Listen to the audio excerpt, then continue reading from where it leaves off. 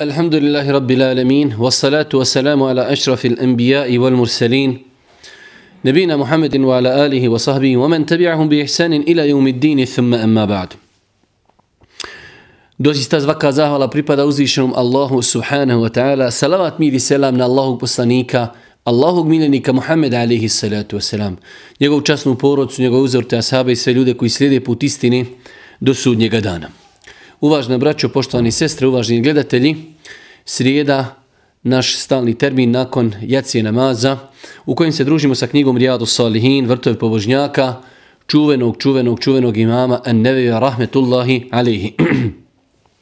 Večeras, za one koji imaju knjigu ovog formata, na 437. stranici, 6. poglavlje, jedno veoma interesantno, lijepo, opširno, široko i veliko poglavlje. To će nam, hajde da kažemo, diktirati jedan tempo da u narednih sat vremena pokušamo završiti ovo kompletno poglavlje. Poglavlje obilazak bolesnika, ispraćaj umrlog, klanjanje dženazi, prisustvovanje ukopu umrlog i zadržavanje na kaburu nakon ukopa. Znači nekim hronološkim redom kako Islam gleda na sljedeće pojave. Kako Islam gleda i kako definiše, šta preporučuje kada je u pitanju čovjek koji je bolesnik, šta se traži od ljudi oko bolesnika. Nakon toga ako se desi da čovjeku nastupaju smrtne muke, kako se ponašati u tim momentima. Nakon toga ako je čovjek i preselio, kako ga zakopati, kako znači klanjati dženazu i na kraju krajeva šta mi živi možemo uraditi za mrtve. Jedno veoma lijepo, interesantno poglavlje. Žao mi je što ćemo ga morati malo zipovati, što ćemo neke hadise, hajde da kažemo, i preskočiti kako bi, ako Bog da, ovu poglavlje kompletno večeras završili. Islamski učenjaci kada govore o prvoj ovoj stvari, 144. tačka, obilazak bolesnika, u islamu vidjet ćemo, postoje mnogi argumenti koji podstiču muslimane da jedni druge posjećuju kada su bolesni. Čak do te mjere vidjet ćemo nekoliko argumenata iz kojih su islamski učenjaci uzeli propis i shvatili da obilazak bolesnika je na stepenu kolegijalne obaveze. Fardu el kifaje. Što znači da kada bi bio neki bolesnik i niko od muslimana ga ne bi obišao, svi muslimani su griješni, ali ako ga obiđe samo jedan musliman, svi ostali nisu griješni. Pa je u islamu znači na visokom stepenu pohvalnosti, pa čak možemo kazati i naredbi, obilazak ljudi bolesnika. Kažu islamski učenjaci da insan koji želi da posjeti bolesnika, prvenstveno trebao bi da se pridržava i nekoliko, ajde da kažemo, savjeta, nekoliko smjernica. Prva stvar, da očisti namjeru i nijet. To je ibadet. Odlazim da obiđem bolesnika. Zašto? Zato što postoje hadisi Allahovog poslanika koji podstiču čovjeka da obiđe bolesnika. Pa ja kada obilazim bolesnika, očistim nijet i namjeru da je to ibadet. Pokoravam se naredbi Božjih poslanika, alejhi salatu wasalam. Druga stvar, da time namjeravamo implementiranje svih argumenata Kur'ana i sunneta u kojima se naređuje dobročinstvo ljudima. Na koliko mjesta u Kur'anu i u sunnetu Božjih poslanika, alejhi salatu wasalam, imamo preporuku da ljudi jedni drugima čine dobročinstvo. Pa mi kada obilazimo bolesnika, definitivno je to jedan od vidova dobročinstva prema njemu. Pa znači prva stvar, imamo čistu namjeru, želimo da se pokorimo Božjem poslaniku. Druga stvar, mi time želimo da činimo dobročinstvo bolesnoj osobi. Isto tako, insan treba iskoristiti priliku kod bolesne osobe, opet shodno vremenu i prostoru, situaciju u kojoj se nalazi, ali da insana pozove na pokajanje. Ako znamo da čovjek je bio daleko od Allaha subhanahu wa ta'ala, ne znajući da li će iz te bolesti on izići ili ne, da pozovemo insana na lijep način, da mu pojasnimo vrijednost pokajanja Allahu subhanahu wa ta'ala i da vrata pokajanja kod Allaha subhanahu wa ta'ala su otvorena. Isto tako, nerijetko se dešava da ljudi kada su bolesni imaju određenih nejasnoća, pogotovo kada su u pitanju vjerski propisi.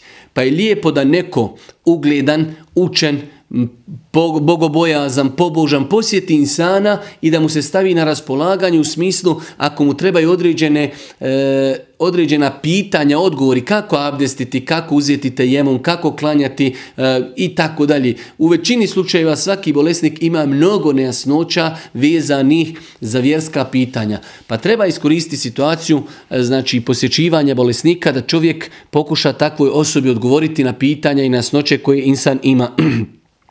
Isto tako, insan kada obilazi bolesnika, s jedne strane to je i njemu korist, znači s aspekta da čovjek kada obiđe bolesnika prisjeti se ni'meta i blagodati kojim je Allah subhanahu wa ta'ala počastio insana. Jer kada insan ode kod bolesnika pa vidi kako je bolestan, kakve bolove ima, u kakvim je uvjetima, tada shvati kakve blagodati i ajde da kažemo ni'mete od uzvišnog Allah subhanahu wa ta'ala insan uživa. I na kraju insan bolesnik nalazi se u jednom posebnom halu i stanju, pa je velika mogućnost da njegove dove, zato što je izmoren, zato što je, znači, hajde da kažemo, u bolesti, velika je mogućnost da uzvišeni Allah subhanahu wa ta'ala primi dovu takvog insana, pa je dobro da insan posjeti tog insana i da taj bolesnik dovi za one koji su ga obišli.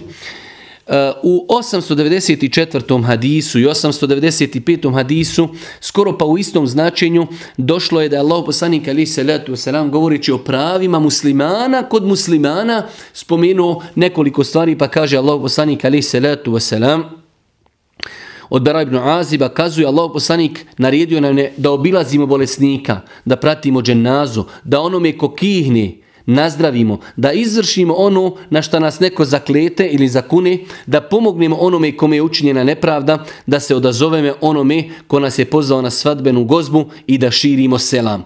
Znači ovdje imamo nekoliko stvari, ovaj hadis smo mi više puta komentarisali, ali vidimo odmah na početku da kaže Bara ibn Azib, Allahu poslanik nam je naredio da obilazimo bolesnike. Naredio, ne da je preporučio, već je ovo jedan stepen veći, naredio je Božji poslanik alejhi salatu vesselam obilazak bolesnika, pa bi vjernik trebao da se potrudi kada ima neko od njegovih prijatelja, komšija, poznanika, rodbine, da je bolestan, da se potrudi u granicama svojih mogućnosti da ga jednom ili dva puta obiđe.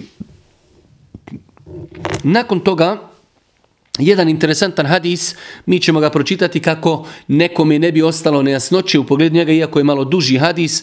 896. hadis od Ebu Hureyre radijallahu ta'ala prenosi se da Allah poslanik alejhi salatu vesselam rekao: na sudnjem danu uzvišeni Allah će reći: o sine Ademov, razbolio sam se, a nisi me obišao. Čovjek će reći: gospodaru, kako da te obiđim, a ti si gospodar svih svjetova.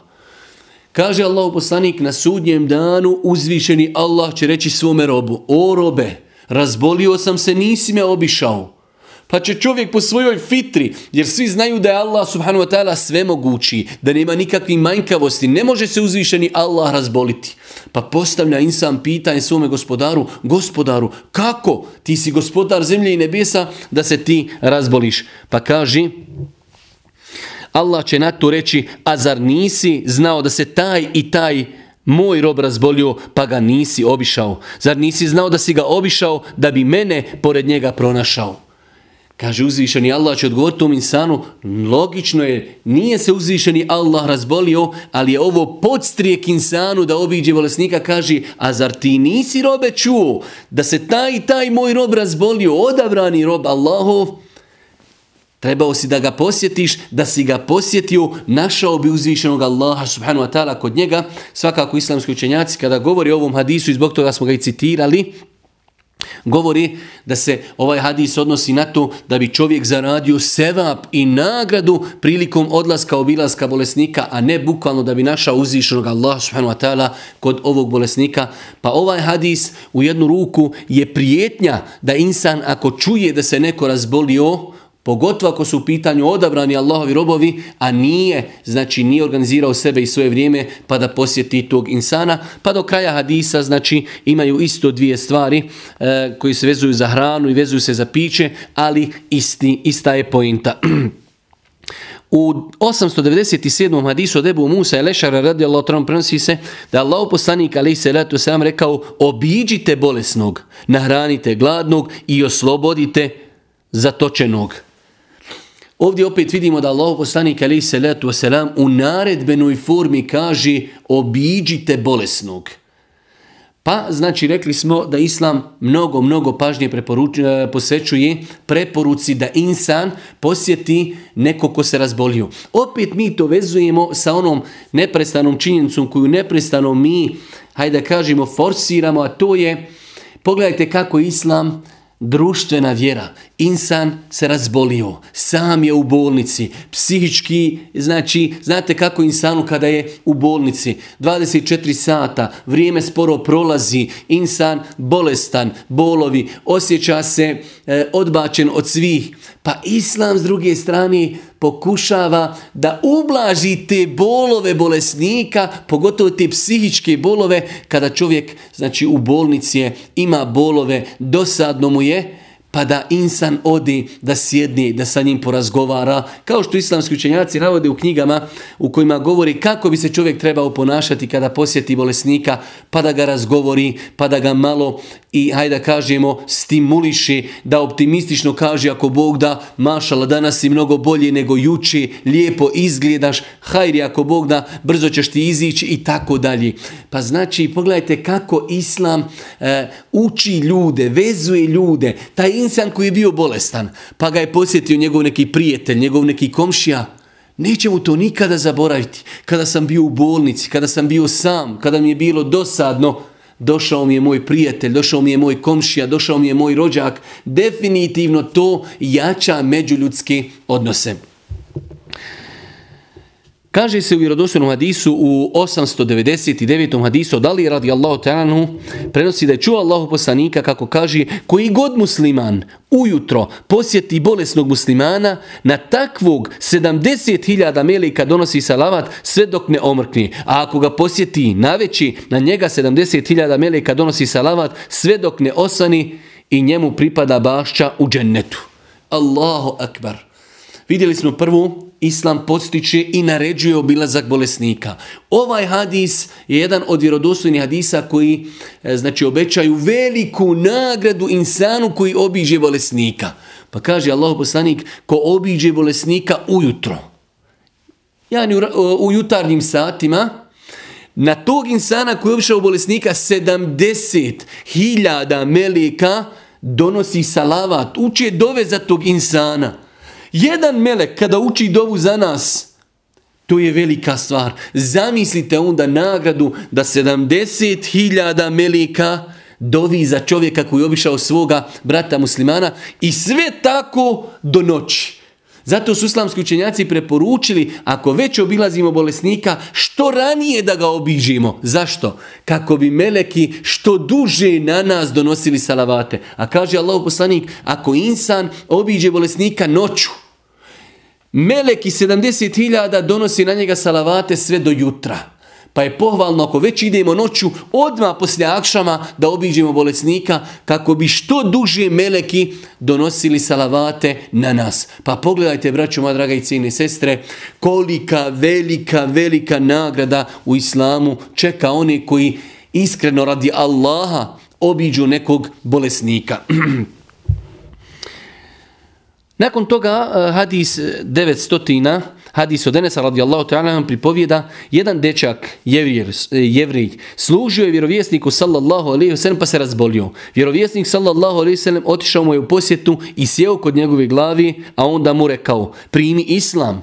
Dječak pogleda u svoga oca koji se nalazio pored njega, a otac mu reče: poslušaj Ebu El Qasima.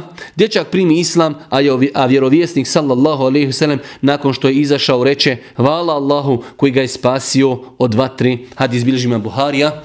Ovaj hadis nosi mnogo koristi, ali ono što je poenta jeste da Božji poslanik, iako je bio predsjednik države, imao je kćeri, imao je, znači, porodcu, imao je supruge, imao je zetove, imao je obaveze prema narodu kao imam, predvodio ih namazu i tako dalje.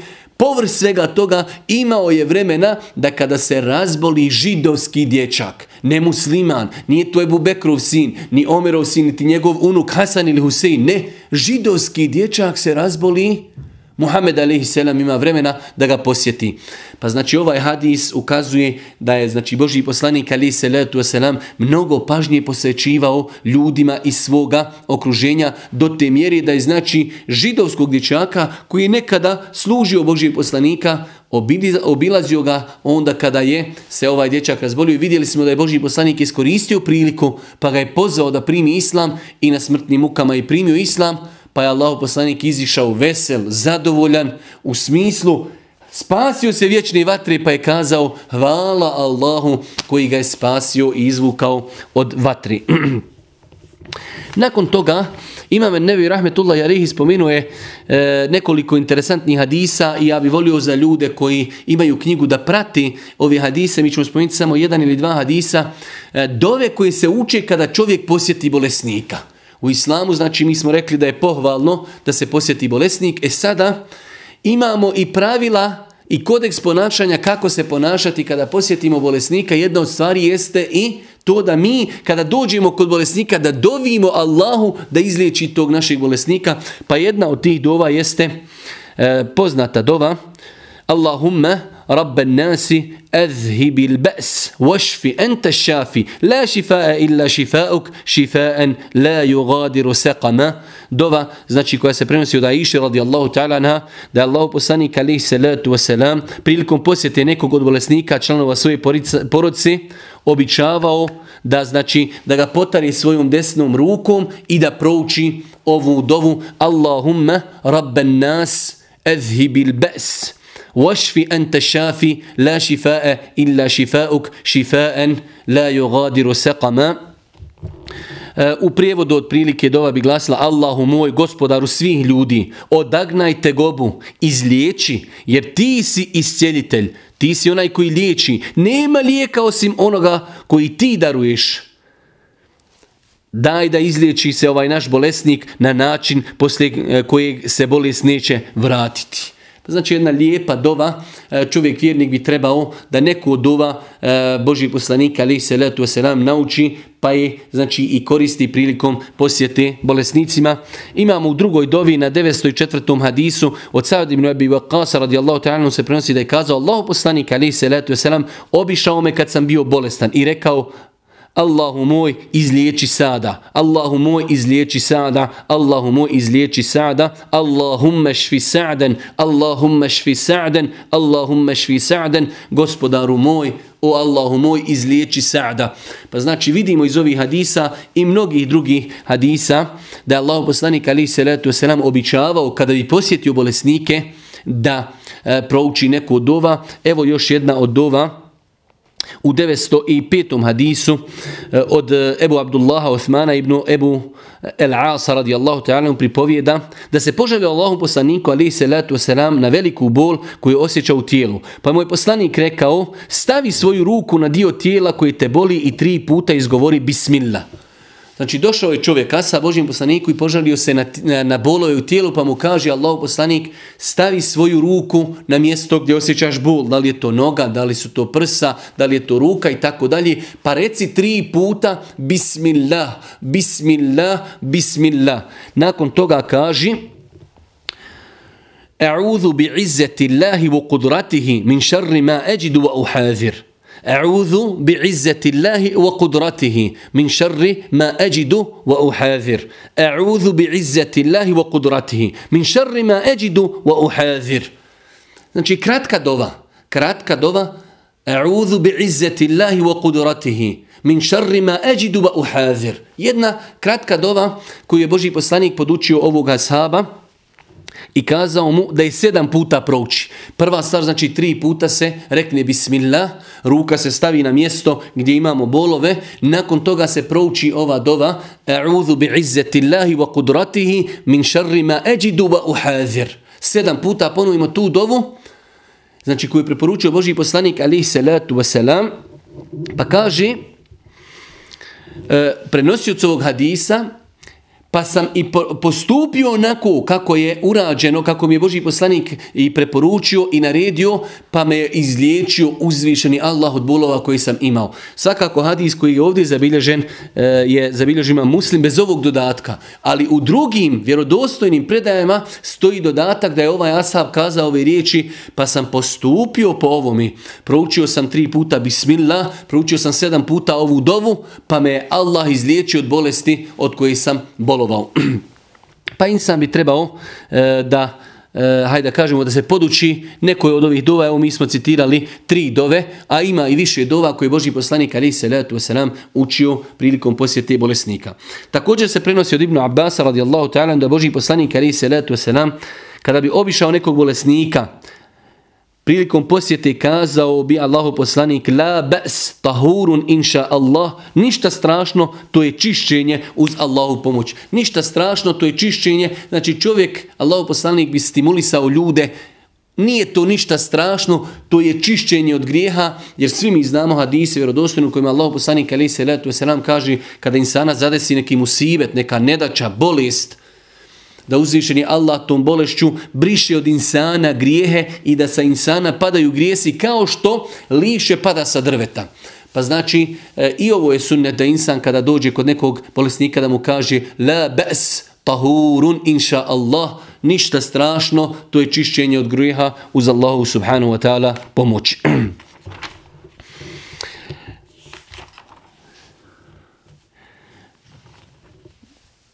Nakon toga jedan interesantan hadis, a to je 148. poglavlje. Pohvalno je ukućanima ili onima koji služe bolesnika oporučiti da se prema njemu lijepo odnose i da budu strpljivi zbog stanja u kojem se nalazi. Znači, vidjet ćete sada jedan interesantan hadis od Imrana ibn Husajna radijallahu ta'ala prenosi da je neka žena iz plemena Džuhejna koja je ostala trudna nakon počinjenog bluda došla Allahom poslaniku i rekla Allahov poslaniče, uradila sam ono zbog čega trebam biti kažnjena, pa izvrši kaznu nadamnom. Poslanik alejhi selatu vesselam pozvao je njenog staratelja i rekao mu lijepo prema njoj postupaj, a kada rodi dijete dovedi mi je. Pazite, jedan veliki grijeh počinila je osoba, blud, i od tog bluda je i zatrudnila. Pa je došla Božjem poslaniku i tražila da se sprovede šerijatska kazna nad tom osobom zbog težine grijeha koji je grizao tu ženu. Kaže Allahov poslanik, pa je pozvao njenog staratelja, pa je kazao idite, vodite je kući dok ne rodi dijete. Ali kaže u tom periodu, bez obzira što je počinila blud, bez obzira znači što je zatrudnila na neispravan način, kaže prema njoj se lijepo ophodite.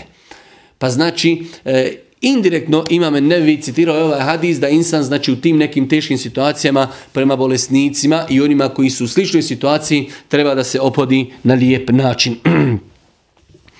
Nakon toga Imam Nevevi rahmetullahi alejhi citirao nam je nekoliko hadisa u kojima želi da argumentuje da nema smetnje i da to nije protivljenje Allahovom kaderu ako ga neko pita za stanje, da kaže jesam, bolestan sam, boli me glava, boli me ruka i tako dalje, znači nije to pokuđeno. Pa Imam Nevevi spomenuo u 149. Poglavlju bolesniku je dozvoljeno da kaže bolestan sam, jako me boli, iznoren sam i tako dalje. Znači nije sporno i nije pokuđeno da ako neko dođe, obiđe bolesnika i upita bolesnika kako si, da on kaže bolestan sam, boli me, izmoren sam, umoran sam i tako dalje. Znači kako neko ne bi shvatio da je to pokuđena ili ne daj Bože zabranjena stvar, pa nema znači smetnje. Imamo više hadisa da sam Allahu poslanik alejhi selatu vesselam spominjao bi kada bi neko kazao Božji poslaniče je li te boli ili imaš li glavobolju, kazao bi da imam glavobolju i tako dalje. Pa jedno interesantno poglavlje. Nakon toga dolazimo do jednog interesantnog poglavlja, to je, rekli smo, idemo nekim hronološkim redom, čovjek je bolestan, Islam propisuje da ga obiđemo, obećaje se velika nagrada, Islam nam preporučuje da insana dovimo za njega, da ga uzvišeni Allah subhanahu wa ta'ala izliječi. Nakon toga dolazi situacija da taj čovjek koji je bolestan umire na smrtnoj postelji. Pa dolazimo do momenta da je pohvalno u islamu insana kojem su nastupile smrtne muke, znači razbolio je se, gdje mi vidimo znači da taj insan pokazuje da mu se smrt približila, pohvalno je da tog insana podstičemo da mu zadnje riječi budu la ilaha illallah. Kažu islamski učenjaci, govoreći o tome, čovjek bi trebao da iskoristi situaciju da ako već prisustvuje kod nekoga kome su nastupile smrtne muke, da ga na lijep način, jer to su teške situacije, čovjek znači umire, rastaje se sa dušom, treba biti pažljiv, ne daj Bože, može čovjek u tim momentima nešto veliko uraditi, može opsovati, može i tako dalje. Pa bi trebalo na lijep i blag način da čovjek podstakne bolesnika da rekne la ilaha illallah. Da mu to budu zadnje riječi, a vidjet ćemo zašto. Znači, pohvalno je da čovjek ako već prisustvuje kod osobe koji su nastupile smrtne muke i vidi da gotovo, on napušta dunjaluk, da mu na jedan od sljedećih načina. Znači, ili će mu lijepo i blago kazati, brate ili komšija ili prijatelju, reci la ilaha illallah. Znači, podstičući, baš da mu kaže reci. Ili će on, drugi način, indirektno, on će malo naglas to govoriti kako bi se on, znači, asociralo ga to, pa možda neko ko je kod bolesnika malo će naglas kazati la ilaha illallah, la ilaha illallah i tako dalje. Pa znači, kažu islamski učenjaci, čovjek treba da bude pažljiv. Ako je u pitanju čovjek nevjernik, kojim su nastupile smrtne muke, nema smetnje da čovjek mu jasno rekne, kao što je Božji poslanik rekao ovom židovskom dječaku, a i rekao i svome amidži, u hadiskoj obilježi Imam Buharija i Muslim, da je rekao, reci la ilaha illallah, spasi se, primi islam, jer je validno u islamu da čovjek prije nego znači što počne duša da izlazi baš, znači dođe do grkljana, kada čovjeku nastupe smrtne muke, ako ga insan pozove u islam i on primi istinski islam i kaže la ilaha illallah, Muhammedur Rasulullah, ja vjerujem u Allaha, da je on jedini Bog koji zaslužuje ibadet i vjerujem da je Muhammed Božji poslanik. I ako umri na tome, mi se inša Allah nadamo da će ako Bog da završiti u džennetu. Svakako, ako bi Allah subhanahu wa ta'ala dao, promijenila se situacija i da on ozdravi, taj čovjek je musliman i odnose se na njega svi propisi islama. Zašto nam je bitno da čovjeku budu zadnje riječi la ilaha illallah? Rekli smo, čovjek ako je musliman, na lagahan način kako ga ne bi povrijedili, kazat ćemo mu da rekne la ilaha illallah. Čak mu možemo citirati hadise o tome.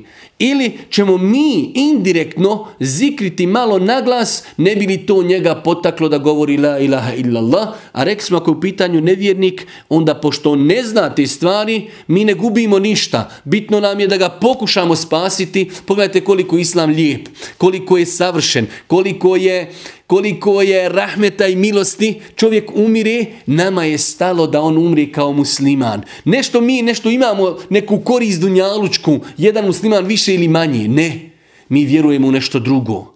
Mi vjerujemo ako ode sa riječima la ilaha illallah da se spasi u vječne vatre. Bez obzira što nije klanjao, bez obzira što nije postio, vjerujemo da ćemo koristiti te riječi kao što je došlo u vjerodostojnim hadisima. Zašto nam je interesantno i bitno da ljudi zadnje riječi kažu la ilaha illallah? Kaže Allahu poslanik alejhi salatu vesselam u vjerodostojnom hadisu od Muaz ibn Džebela radijallahu ta'ala se prenosi da Allahu poslanik alejhi salatu rekao: čije zadnje riječi na ovom svijetu budu la ilaha illallah, ući će u džennet.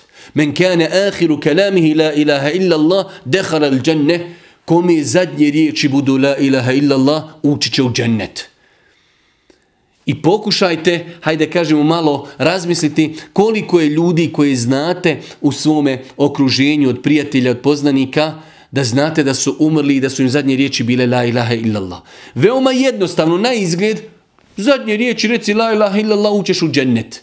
Ali kažu islamski učenjaci, insan će biti, znači, potpomognu da mu to budu zadnje riječi ako je živio po tim riječima. Ako je živio u životu radeći dobra djela, bio pokoran Allahu, Allah će mu olakšati da u tim momentima kaže la ilaha illallah. S tim što i ovaj hadis, kao što navode islamski učenjaci u komentaru ovog hadisa, ne mora značiti da čovjek, ako je rekao zadnje riječi la ilaha illallah, da neće polagati račune, da neće odgovarati za određene nepravde koje učinio prema prijateljima, komšijama i drugim ljudima. Ali sigurno je, korektne zadnje riječi na dunjaluku, la ilaha illallah, on će završiti u džennetu.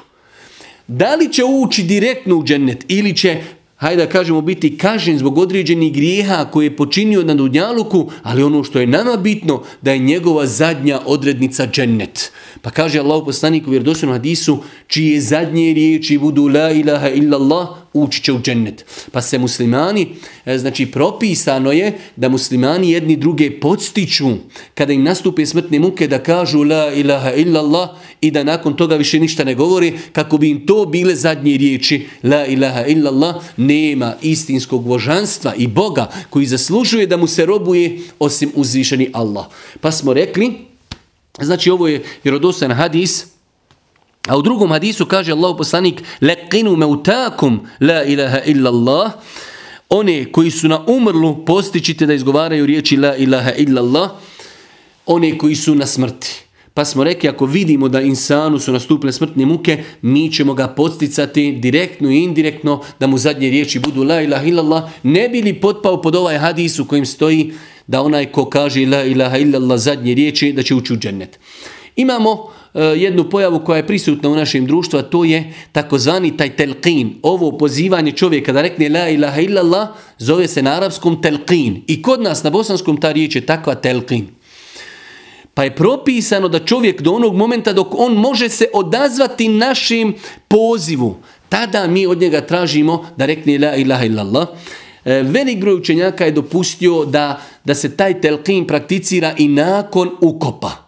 I tako to pitanje treba i doživljavati, da je to velik broj učenjaka dozvolio, ali gledano s aspekta dokaza, argumenti koji ukazuju da se telqin, poziv na izgovaranje la ilaha illallah, govori nakon ukopa, ti hadisi su daif i nije zabilježeno od Božjih poslanika, niti njegovi ashaba, da su nakon smrti mrtvima govorili recite la ilaha illallah i sjetite se onoga na čemu ste bili na dunjalku. Pa je propisano shodno vjerodostojnim hadisima da čovjek, znači kada nekome nastupe smrtne muke, za njegovog života, dok on još razumije šta mu mi govorimo, da ga podstaknemo da rekne la ilaha illallah, dok telqin koji znači se čini nakon ukopa nema vjerodostojne dokaze, iako znači velik broj učenjaka je dozvolio takav postupak. Nakon toga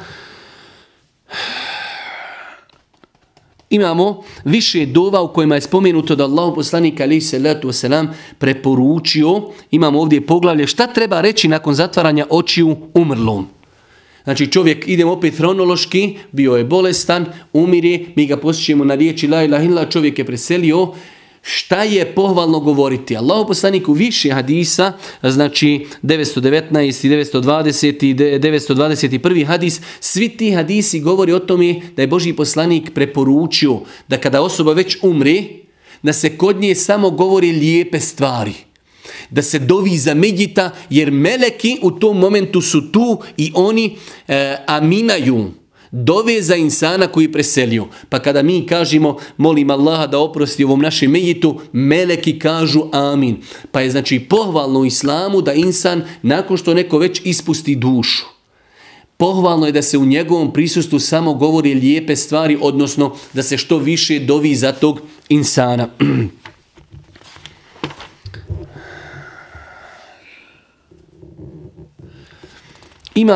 Imamo interesantno u hadisu 922. od Ebu Musa el-Eš'arija radijallahu ta'ala anhu se prenosi da je vjerovjesnik sallallahu alejhi ve sellem rekao: kada čovjeku umre dijete, Allah upita meleke: jeste li usmrtili dijete moga roba? A oni odgovori: jesmo. Allah ih opet upita: jeste li uzeli plod njegovog srca? A meleke odgovori: jesmo. On ih opet upita: šta je rekao moj rob? A oni kažu: zahvalio ti je i rekao inna lillahi wa inna ilaihi rađiun, mi smo Allahovi i njemu se vraćamo. Na to im uzvišeni Allah kaže: napravite mome robu kuću u džennetu i nazovite je kuća zahvalnosti. Znači ovaj hadis nam sugeriše šta bi čovjek trebao da kaže. Znači zadesio nas je musibet, preselio je čovjeku sin ili otac ili majka ili supruga i tako dalje. Šta je propisano kada čovjek čuje za musibet ili vidi taj musibet da rekne inna lillahi wa inna ilaihi raji'un, svi smo mi Allahovi i svi se njemu vraćamo, sada je preselio moj otac ili majka ili muž ili supruga, a sutra sam to ja. Svi smo mi Allahovi, sve na zemlji i u kosmosu i na zemlji, sve je Allahovo, svi smo mi Allahovi i svi ćemo se Allahu vratiti. Pa vidimo ovaj hadis, vjerodostojan hadis da Allah subhanahu wa ta'ala pita svoje meleke, a šta je rekao moj rob onda kada ste mu vi uzeli voljenu osobu? Pa kaže, zahvalio ti je. Hvala Allahu, sve što se desilo, hvala Allahu subhanahu wa ta'ala, inna lillahi wa inna ilaihi raji'un, kaže, izgradite mu kuću u džennetu i nazovite kuća zahvalnosti. Pa znači insan ako se i desi da mu je preselila neka voljena osoba, treba da zahvaljuje Allahu dželešanu i treba da se strpi i da izgovara riječi inna lillahi wa inna ilaihi raji'un. U 923. hadisu od Ebu Hureyre radijallahu ta'ala prenosi se da Allah poslanik rekao, uzvišeni Allah kaže, kada svom iskrenom robu usmrtim voljenu osobu na dunjalku, pa se on strpi i nadajući se nagradu od Allaha dostojanstveno podnese gubitak, za takvoga kod mene nema druge nagrade osim džennet, hadis bilježi Buharija. Velika stvar. Kaže Allah poslanik da je uzvišen Allah rekao, kada uzmem svome robu voljenu osobu. Voljena osoba može biti dijete, može biti otac, može biti majka, može biti supruga, može biti suprug i tako dalje. Pa se on, kaže, strpi, ovo je veoma bitno. On se strpi i očekuje nagradu. On se nije strpio zbog ljudi, nije se strpio zbog ne, on se strpio zbog Allaha. Očekuje od Allaha nagradu zbog toga. I kaže inna lillahi wa inna ilaihi raji'un. Kaže, uzvišeni Allah kaže, kada svome iskrenom robu usmrtim voljenu osobu na dunjalku, pa se on strpi i nadajući se nagradi od Allaha dostojanstveno podnese gubitak, za takvog kod mene nema druge nagrade osim džennet. Allahu akbar. Uzvišeni Allah je usmrtio insanu voljenu osobu, on se strpi, očekuje od Allaha nagradu za strpljenje, kaže za njega, za takvu osobu, nema druge nagrade osim džennet. Nakon toga u 153. poglavlju, a 925. hadis i drugi hadisi, govori o tome da nema smetnje u islamu da čovjek ako je već neko preselio i nismo se strpili, ne znači to da ne smijemo plakati. Nekada ljudi misle da je zabranjeno plakati, nije u islamu sporno da čovjek zaplače, jer je to plod milosti koju je Allah usadio u ljudska srca. Ali je problem da čovjek nariče, da čovjek psuje, da čovjek vrijeđa, da čovjek klete i tako dalje. To je u islamu zabranjeno.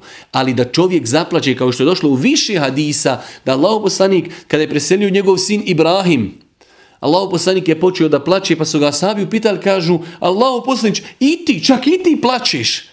Pa kaže, to je milost koju je Allah dao u srca svojih milostivih robova. Pa u islamu nije sporno, veoma je bitno zapamtiti da čovjek zaplači i da duže plači. Zato što jednostavno izgubio je veliku voljenu osobu, da li majku, da li oca, da li sina, da li muža i tako dalje. Nije sporno da insan plači i to ne negira ono što smo malo prije spomenuli, strpljenje i očekivanje nagrade. Ali je bitno da čovjek u tom momentu ne kaže nešto čime nije zadovoljan Allah.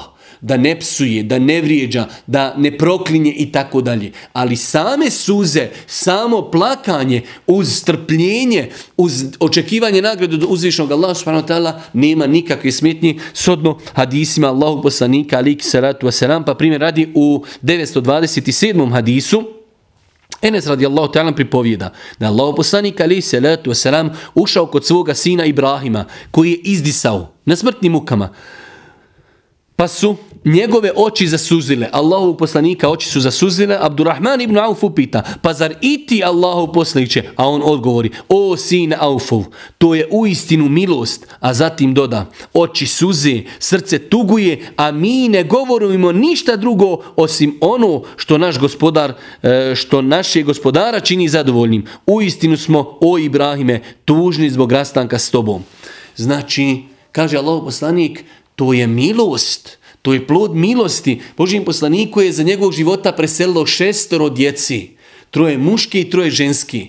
Božji poslanik je plakao za svojom djecom jer je to bio najmilostiviji insan na planeti. Ali kada su ga ljudi, znajući koji je to vojskovođa, koliko hrabar, koliko jak, koliko saburljiv, kada su vidjeli da plače i malo su se iznenadili. Pa kažu, zar i ti Allahu poslaniče?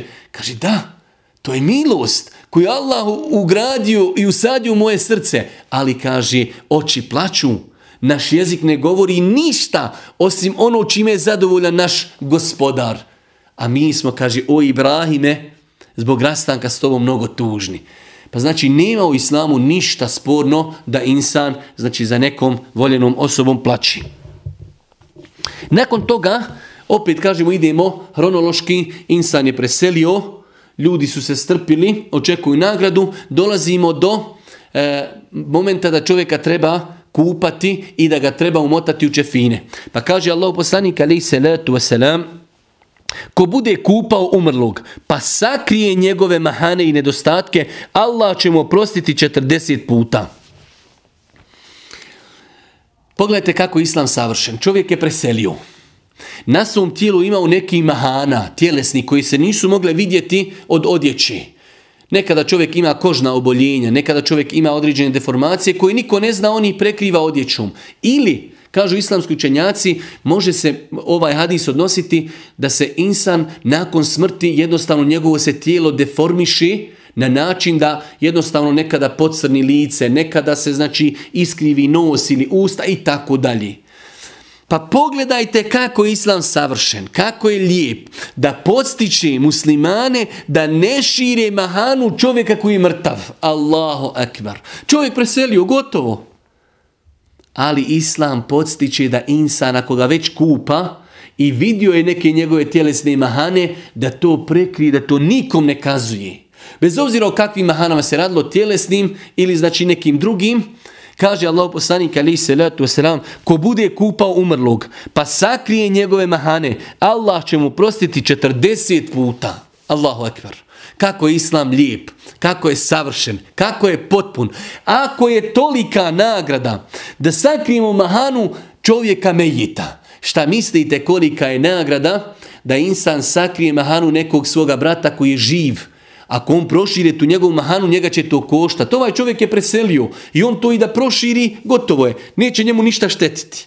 Zato je došlo u vjerodostojnom hadisu da Božji poslanik kaže: men setera muslimen, seterahu Allah. Ko prekrije muslimana i njegove neke mahane, on je saznao, Allah će njega prekriti na dunjalku i na ahiretu. Pa je znači islam toliko savršen, potpun i lijep da podstiče ljude da se međusobno prikrivaju jedni druge njihove mahane. Nakon toga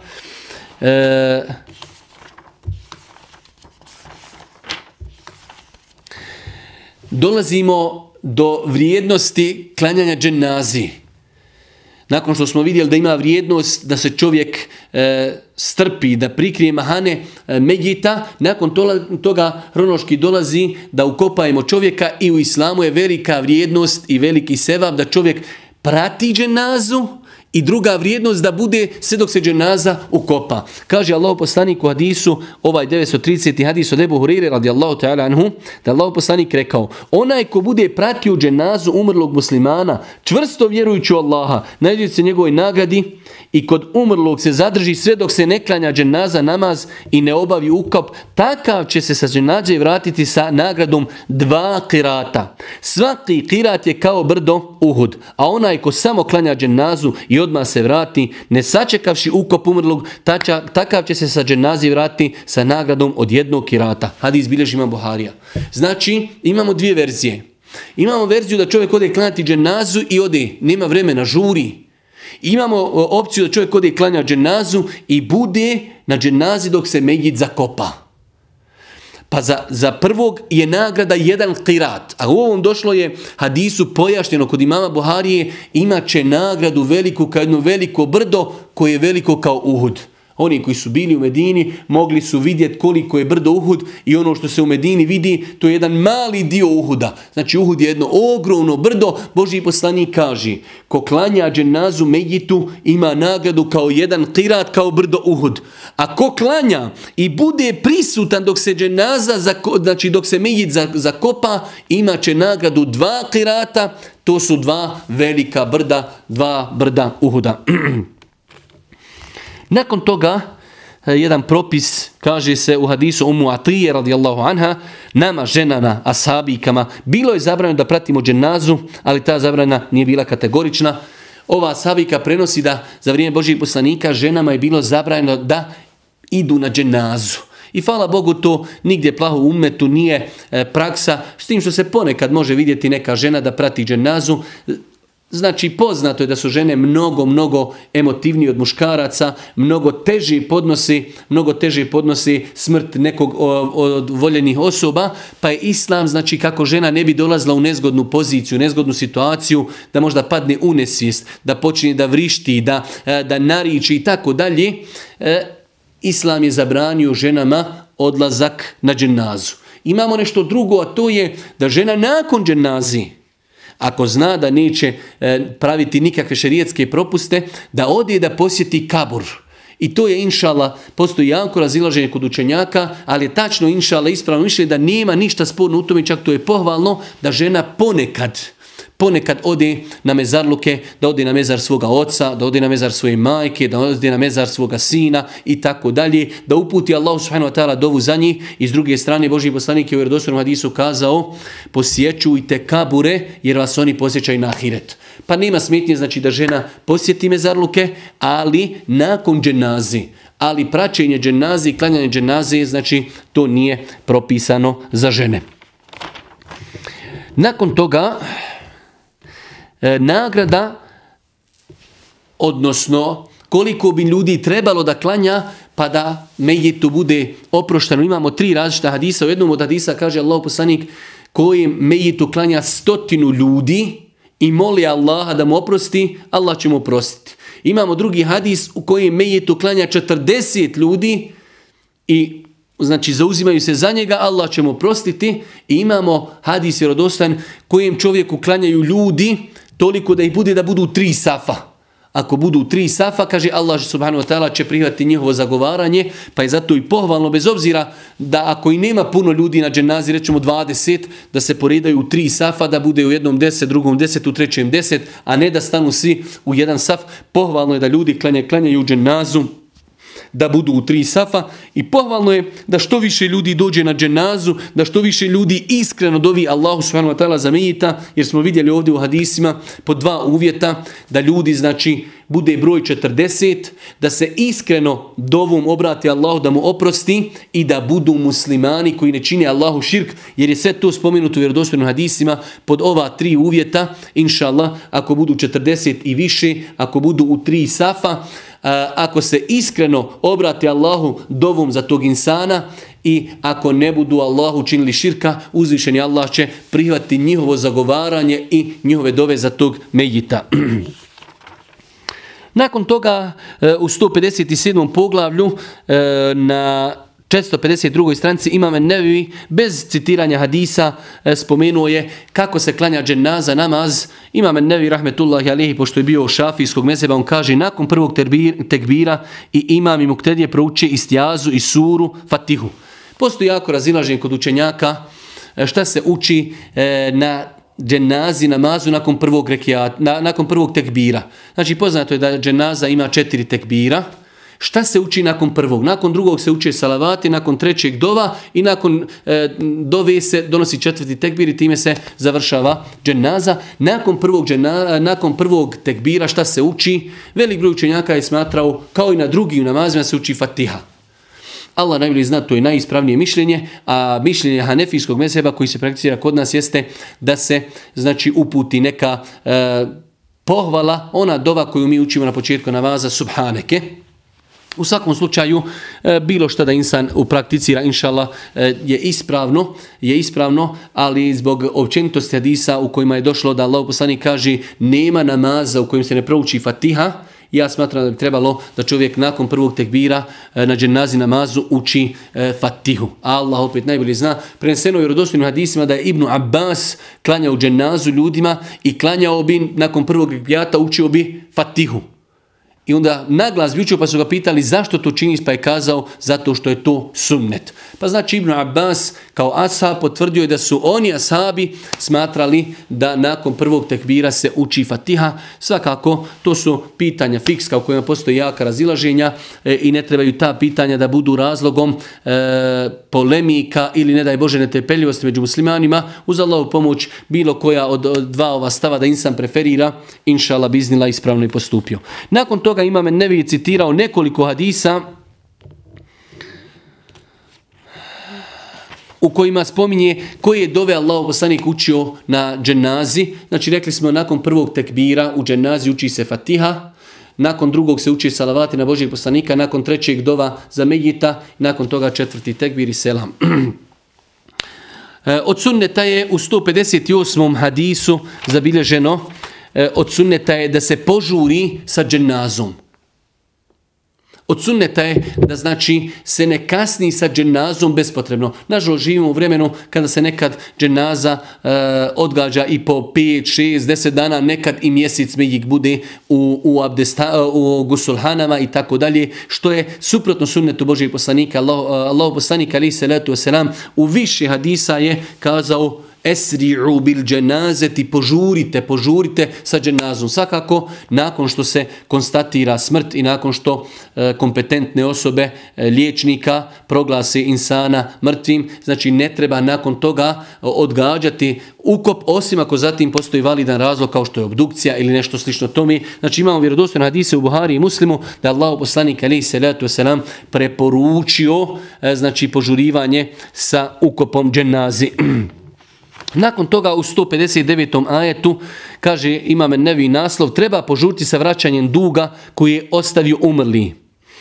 Pohvalno je u islamu da se požuri ako je mejit umro i ostavio je neki dug, da se što prije taj dug vrati, jer sve dok se za mejita ne vrati dug, on ne počinje sa uživanjima kaburskim ili ahiretskim. Kaže Allahov poslanik vjerodostojnom hadisu, duša vjernika privezana je za njegov dug, sve dok se on ne izmiri. Znači njegova duša je privezana za njegov dug, kažu islamski učenjaci, ove riječi znači privezana za njegov dug, ne uživa i nije joj dopušteno da uživa sve dok se dug ne vrati. Zato, znači kažu islamski učenjaci, kada mejit preseli, prije nego što se počne njegova zaostavština miras dijeliti, prije toga treba opremiti dženazu, prije toga treba vratiti dugove, prije toga treba ispuniti oporuku koja je validna. Ako nije obavio hadž, da se obavi za njega hadž, onda što ostane, ono što ostane se dijeli njegovim nasljednicima. Znači ove 4 stvari treba ispuniti iz zaostavštine mejita. Treba znači vratiti dugove, treba platiti ono što treba vezano za dženazu, treba ono što je on oporučio ispravnom oporukom, jer oporuka nekada može biti i neispravna, i na kraju ako nije obavio hadž, da se za njega obavi hadž, nakon toga ono što ostane od imetka dijeli se njegovim nasljednicima onako kako je propisano Kur'anom i sunnetom Božijeg poslanika alejhi salatu vesselam. Nakon toga Imam Nevi citirao je 160. ajetu poglavlje držanje vaza i govora kod kabura. Znači nema smetnje da se kod kabura neko od autoriteta kratko ljudima obrati i da im nešto, hajde da kažemo, sugeriše i da ih podstakne na razmišljanje i tako dalje. Imam Nevi rahmetullahi alejhi citirao je ovdje jedan hadis koji ukazuje da Allahov poslanik alejhi selatu vesselam nekada znao i znači prilikom ukopa dženaze održati kraći govor. Nakon toga 161. poglavlje učenje dove za umrlog nakon ukopa. Kaže se u hadisu, kada bi vjerovjesnik sallallahu alejhi ve sellem završio sa ukopom umrlog, stao bi nad njegovim kaburom i rekao bi: tražite oprost za svoga brata i molite Allaha da ga učvrsti, jer se on sada ispituje. Znači kada se završi ukop, znači pohvalno je pohvalno je da svako za sebe dovi za Mejita, jer kaže Allahu poslanik, dovite, molite Allah da ga sad učvrsti, jer već on sada polaži ispite. Pa je pohvalno i lijepo da se, znači, nakon što se završi sa ukopom, čovjek lično dovu uputi uzvišnom Allahu subhanahu wa ta'ala da olakša Mejitu polaganje ispita, da mu oprosti grijehe i tako dalje. I na kraju, u nekoliko samo minuta, sadaka i dova za umrlog, šta živi mogu uraditi za Mejita nakon što smo hronološki vidjeli, znači kako se Mejit ukopaje, šta se čini nakon njegove smrti. Nakon toga šta živi mogu uraditi za mrtve, a da im to koristi. Pa kaže, prva stvar jeste sadaka. Od Aiše radijallahu ta'ala prenosi se da je neki čovjek došao vjerovjesniku i rekao: Allahu poslaniče, moja majka je iznenada umrla, a smatram da bi udjelila sadaku da je mogla progovoriti. Pa hoće li ona imati nagradu ako ja umjesto nje udjelim sadaku? Vjerovjesnik reče da, hoće. Čovjek je došao i kaže: Allahu poslaniče, moja majka je brzo umrla, jednostavno kao što danas imamo brze smrti, znači da li je to infarkt, da li je to srčani, moždani i tako dalje. Pa kaže, znajući moju majku da je volila u životu da udjeljuje, ona da imala vremena progovoriti, ona bi rekla da se sadaka udjeli. Pa veli, ako ja za nju udjelim, hoće li joj to koristiti? Kaže Allah poslanik, hoće. Pa je pohvalno i lijepo da djeca za svoje roditelje s vremena na vrijeme udjeli neku sadaku, da li da dadnu neku trajnu sadaku, da napravi za njih džamiju, da napravi neki most, neki put, neki hajrat, da se oštampa neka knjiga, da se kupi mushafi pa se podijele na njihovo ime i tako dalje. Mnogo je metoda i načina, znači kako mi možemo učiniti sadaku za našeg umrlog. Nakon toga, u 949. hadisu od Ebu Hurire radijallahu ta'ala se prenosi da Allahu poslanik rekao: kada čovjek umri, prestaju mu teći nagrada za njegova djela osim u 3 slučaja. Ako iza sebe ostavio trajnu sadaku, ili znanje koje će koristiti drugima, ili dobro i često dijete koje će za njega učiti dovu. Vidimo, znači, ovdje situacije, generalno je pravilo, čovjek kada umire, gotovo. Više mu se ne pišu dobra ni loša djela, jednostavno umro je. Ali kaže Božji poslanik, osim u nekim varijantama.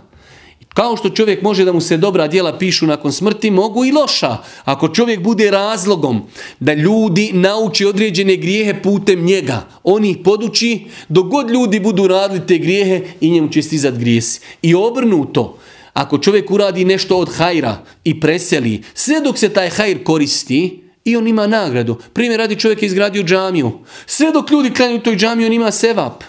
Čovjek je oštampao knjigu. Sve dok ljudi uče, on ima nagradu. Čovjek je napravio put. Čovjek je napravio bolnicu. Čovjek je napravio česmu i tako dalje. Sve dok ljudima koristi ono što je čovjek uradio, čovjek ima nagradu. Pa kaže Allahu poslanik, čovjeku prestaju dobra djela osim u 3 slučaja. Pa kaže Allahu poslanik, alejhi selatu vesselam, ako iza sebe ostavi trajnu sadaku. Trajna sadaka je ono što smo spomenuli. Da li džamija, da li neki most, da li neka bolnica, trajno, nešto što traje.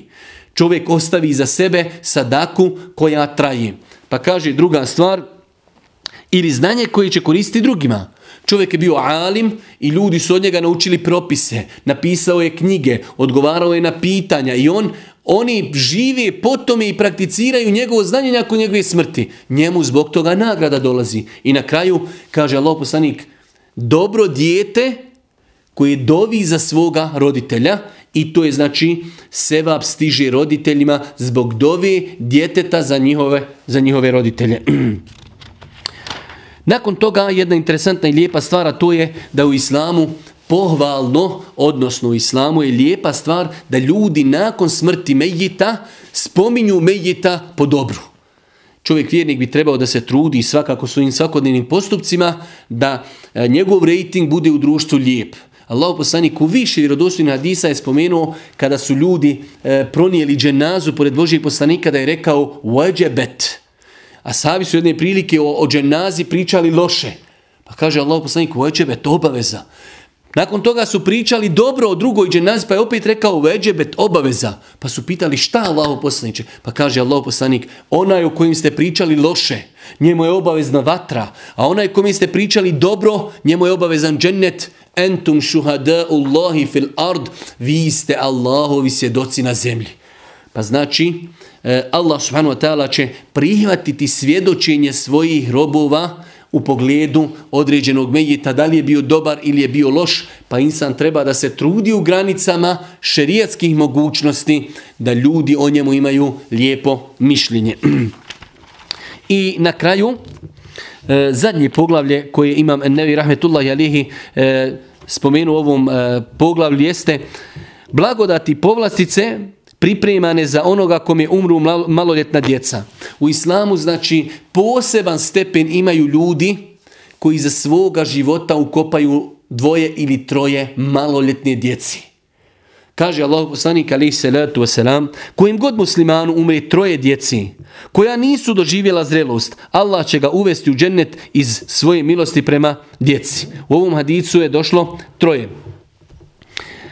Imamo u drugim hadisima da Allah poslanik alejhi salatu vesselam kada je rekao to ženama, kaže kome god 3 djece i maloljetne preseli, to će biti zastor između njega i vatre, pa su žene upitale, a šta je sa onim ženama kojima umru 2 djeci? Pa je kazao Allah poslanik i 2 djeci.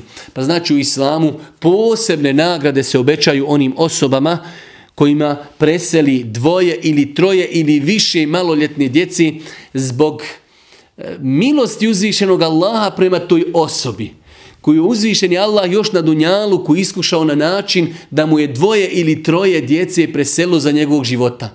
Jedna od najtežih stvari koju čovjek može doživjeti, bar po pričama ljudi, jeste da doživi za svoga života da mu preseli maloljetno dijete. Pa uzvišeni Allah subhanahu wa ta'ala iz svoje milosti nagrađuje takve osobe na način da će im oprostiti grijehe i da će, ako Bog da, zbog te dječice njih uvesti u džennet. U svakom slučaju ovo je jedno veliko poglavlje. Mi smo određen dio hadisa koji govori o istoj tematici preskakali kako bi, evo, alhamdulillah, došli do kraja ovog poglavlja. U svakom slučaju večeras smo obradili mnogo hadisa, interesantnih hadisa, korisnih hadisa, hadisa koji su nam potrebni u svakom životu. Molimo Allah subhanahu wa ta'ala da nas učesti na putu istine, da nas poduči onome što će nam koristiti i na kraju subhaneke Allahumma bihamdike ašhadu an la ilaha illa anta astaghfiruke wa atubu ilaik.